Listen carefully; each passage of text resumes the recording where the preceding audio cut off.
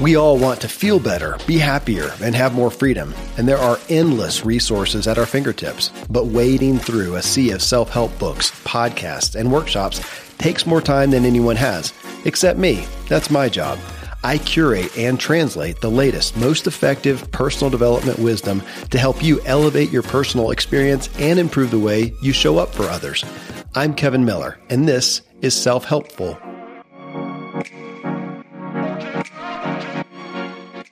Authentic drive and how to know what you really want. I've had 3 guests on this show recently who really have me grappling with the realities of what we say as humans, what I say, what we think we want, and what our behavior proves we really want. And what you're about to hear may shock you and make you take a step back, as it did me. And I usually give you the punchline of the episode right here in the beginning, but in this case, I'm not going to. I'm going to ask you to just hold tight a moment and I'll unpack it. But you and I right now think we want to be happy, authentic, and healthy. But our actions show that in each case, we actually want something else more. And it's not the same things. For each of these 3 issues, there is a counterfeit desire that is winning out. And to realize it is to get the issue of significant cognitive dissonance we live in and are suffering from. Getting aware of this, I believe, can give us a new lease on life, in essence, a new lease on our progress.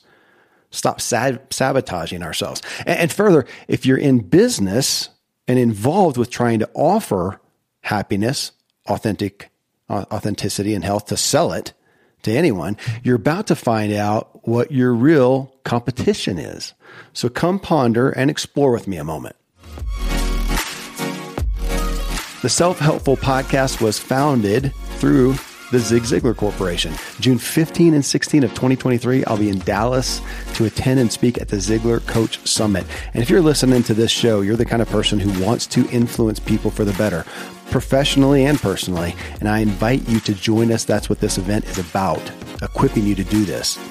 Go to Ziglar, ZIGLAR.com/Coach Summit. Following these sponsors who help make the show possible and provide great resources for your life, I bring you a discussion on how we think we want happiness, authenticity, and health, but our actions show otherwise. But by coming aware, we can course correct.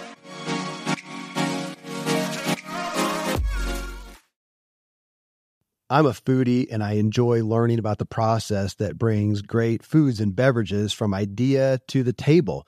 And then I like tasting them and learning the nuances of what creates the most significant tastes, from coffee to cheese to distilled beverages. I did a tequila tasting in Mexico and recently bourbon. Heaven Hill Bottled in Bond bourbon really impressed me from the story to the taste. I grew up in Kentucky where horse racing and bourbon are famous, and I got introduced to Heaven Hill Bottled in Bond bourbon. It's produced by Heaven Hill Distillery, which has been and still remains family-owned since 1935. And I'm impressed with the bourbon's ultra-rich, smooth taste. And right on the bottle, it states that this bourbon is 7 years old, which is actually 3 times longer than what's required to be certified as bottled in bond. I feel with beverages, the longer the prep, the better the taste. Being a bottled in bond product means it must pass a list of 7 requirements that set the standard for this quality bourbon. So look for it at your local store. Heaven Hill reminds you to think wisely and drink wisely. So I have had 3 recent guests on the topics of happiness, authenticity, and health who shared a startling reality to me. 3 things that overlapped, different shows, different topics, and they overlapped. It speaks very much to the primary topic I cover in my new book, What Drives You? How to Discover Your Unique Motivators and Accelerate Growth in Work and Life. You can go find What Drives You on Amazon right now. Having drive is excellent, and I'm on a mission to trigger and increase drive in everyone. But that's just part 1. Part 2 is making sure your drive is actually getting you where you want to go. A place that will be fulfilling. And the equation is knowing what you want and why, and being in alignment and agreement with it. What you're about to hear is testimony to how often we think we know what we want and why, and we are mistaken, which leads us to frustration, burnout, and even abandonment of our pursuits altogether. So here are 3 startling, I think, examples of what we say we want and what we really want. Number 1, In episode 1131, Vienna Farren, her book is The Origins of You. Vienna is a therapist. And in that, she goes through, it's not what the entire book is about, but it starts off and saying, in essence, that we say we want authenticity, right? I mean, that's a buzzword today. We want authenticity, be authentic, and complaining about inauthenticity. And yet what she says is that we as humans, we say we want authenticity. What do we actually want, shown by our behaviors and priorities and actions? Attachment. And it makes sense, man. Think back to as an early age, as a kid, as a child, as a toddler, you want attachment to your parents or caregivers. You want attachment to your siblings. You want to belong more than you want to be authentic. And you're going to learn real quick, gosh, just saying what I think and, just being me, in essence, it can cause some problems. And we then sabotage our authenticity to attach. And we do it. Again, parents, our caregivers, our siblings, our classmates. We go to school. We want to fit in. We want to attach. We want to belong. Our neighbors or neighborhood kids or whatever. And then our teachers. But then it goes on. And we get out of our home and we want friends. We want a prospective mate. We want coworkers, employers we want to attach to them. We want them to like us, right? We want to belong. And we will generally, as what Vienna's research shows, we will generally throw in the towel on our authenticity. Now, the issue is, though, it doesn't mean that you just go, I am what I am, and you blurt out like Tourette's syndrome, anything that you think. You still have respect for people. You have sensitivity to people. And you may say, gosh, even what I'm thinking right now is not appropriate, not going to be best fit in this. But when it leans over into really not being you, sacrificing who you really are, what you think and believe, and you find yourself being really disingenuous to yourself. And you're almost sitting there performing and knowing you're kind of lying just to fit in. And you're false about, again, your own values. That's when it ebbs over. So again, there's a place for fitting in and being respectful and being tactful and is this the right time? But then when it's really put to you and you find you're being inauthentic to yourself, that's when it goes over to the bad side. And what Vienna tells us is what that also does is it erodes our trust in ourselves. We realize we're just giving ourselves up to perform. And here's the kicker to me. This is what really hit me. Is it also erodes our trust in the person we're attaching to. So if I'm not being really me and I'm just kind of glossing things over and stuffing my real thoughts and feelings and my true feelings, and it helps me attach to that person, they kind of dig me, I don't really trust them because they're not getting the real me. Well, my gosh, that's a disservice to myself and to them. That's what really kicked me. And now today, as I was thinking through this, I also thought, my gosh, and how can I address this in regards to the people in my life who may very well be doing this with me, meaning they are sacrificing their authenticity to attach to me. Is my wife doing this? Are my kids doing this? Are my friends doing this? Are employees and doing this? Any of my friends? And probably so to a degree. Again, we all are doing it to a degree. It's not all or nothing. We're on the spectrum. And we're balancing this all the time because there's a place for both and we're balancing it. But can I give people space to be real with me? Can I be in tune with them and watch them, be present with them and go, gosh, is that really them? Or are they really pandering to me, trying to attach to me, to win my approval and affirmation? And can I give them space to be real with me, and through that have both authenticity and attachment? That's significant. So again, summarize that one up, that people are generally, we and those around us are all seeking attachment over authenticity, and it makes us all distrustful. It makes our relationships more shallow.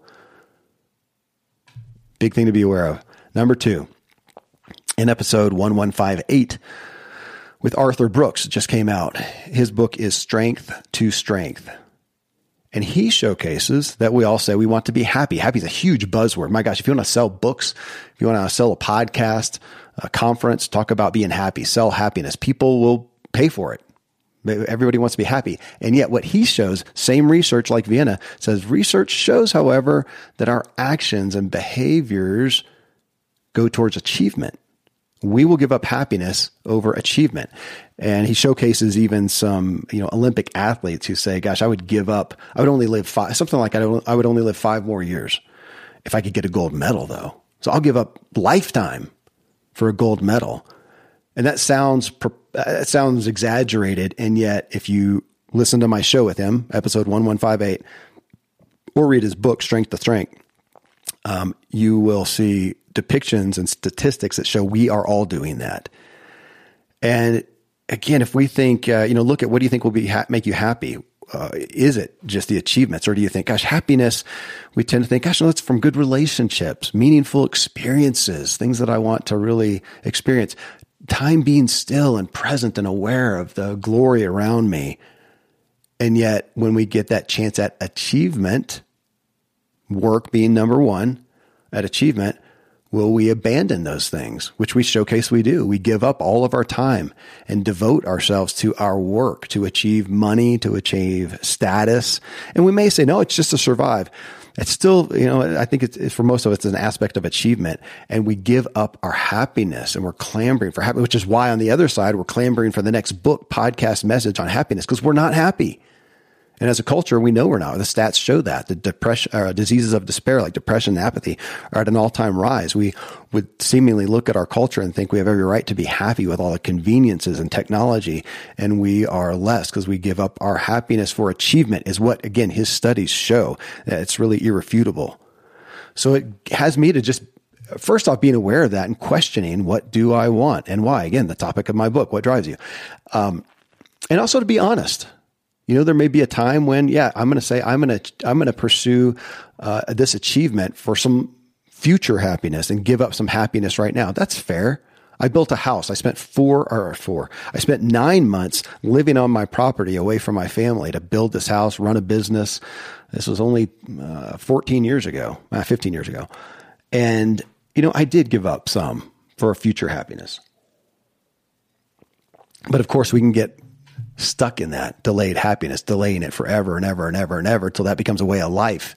And it's banking on our opportunity to enjoy it at some later point, hoping that we will get there. And a lot of times we either don't get there, we die, or we become infirm, cognitive decline, physical decline. We don't have the ability to enjoy it anymore, to find that happiness. So it questions our quests and for achievements.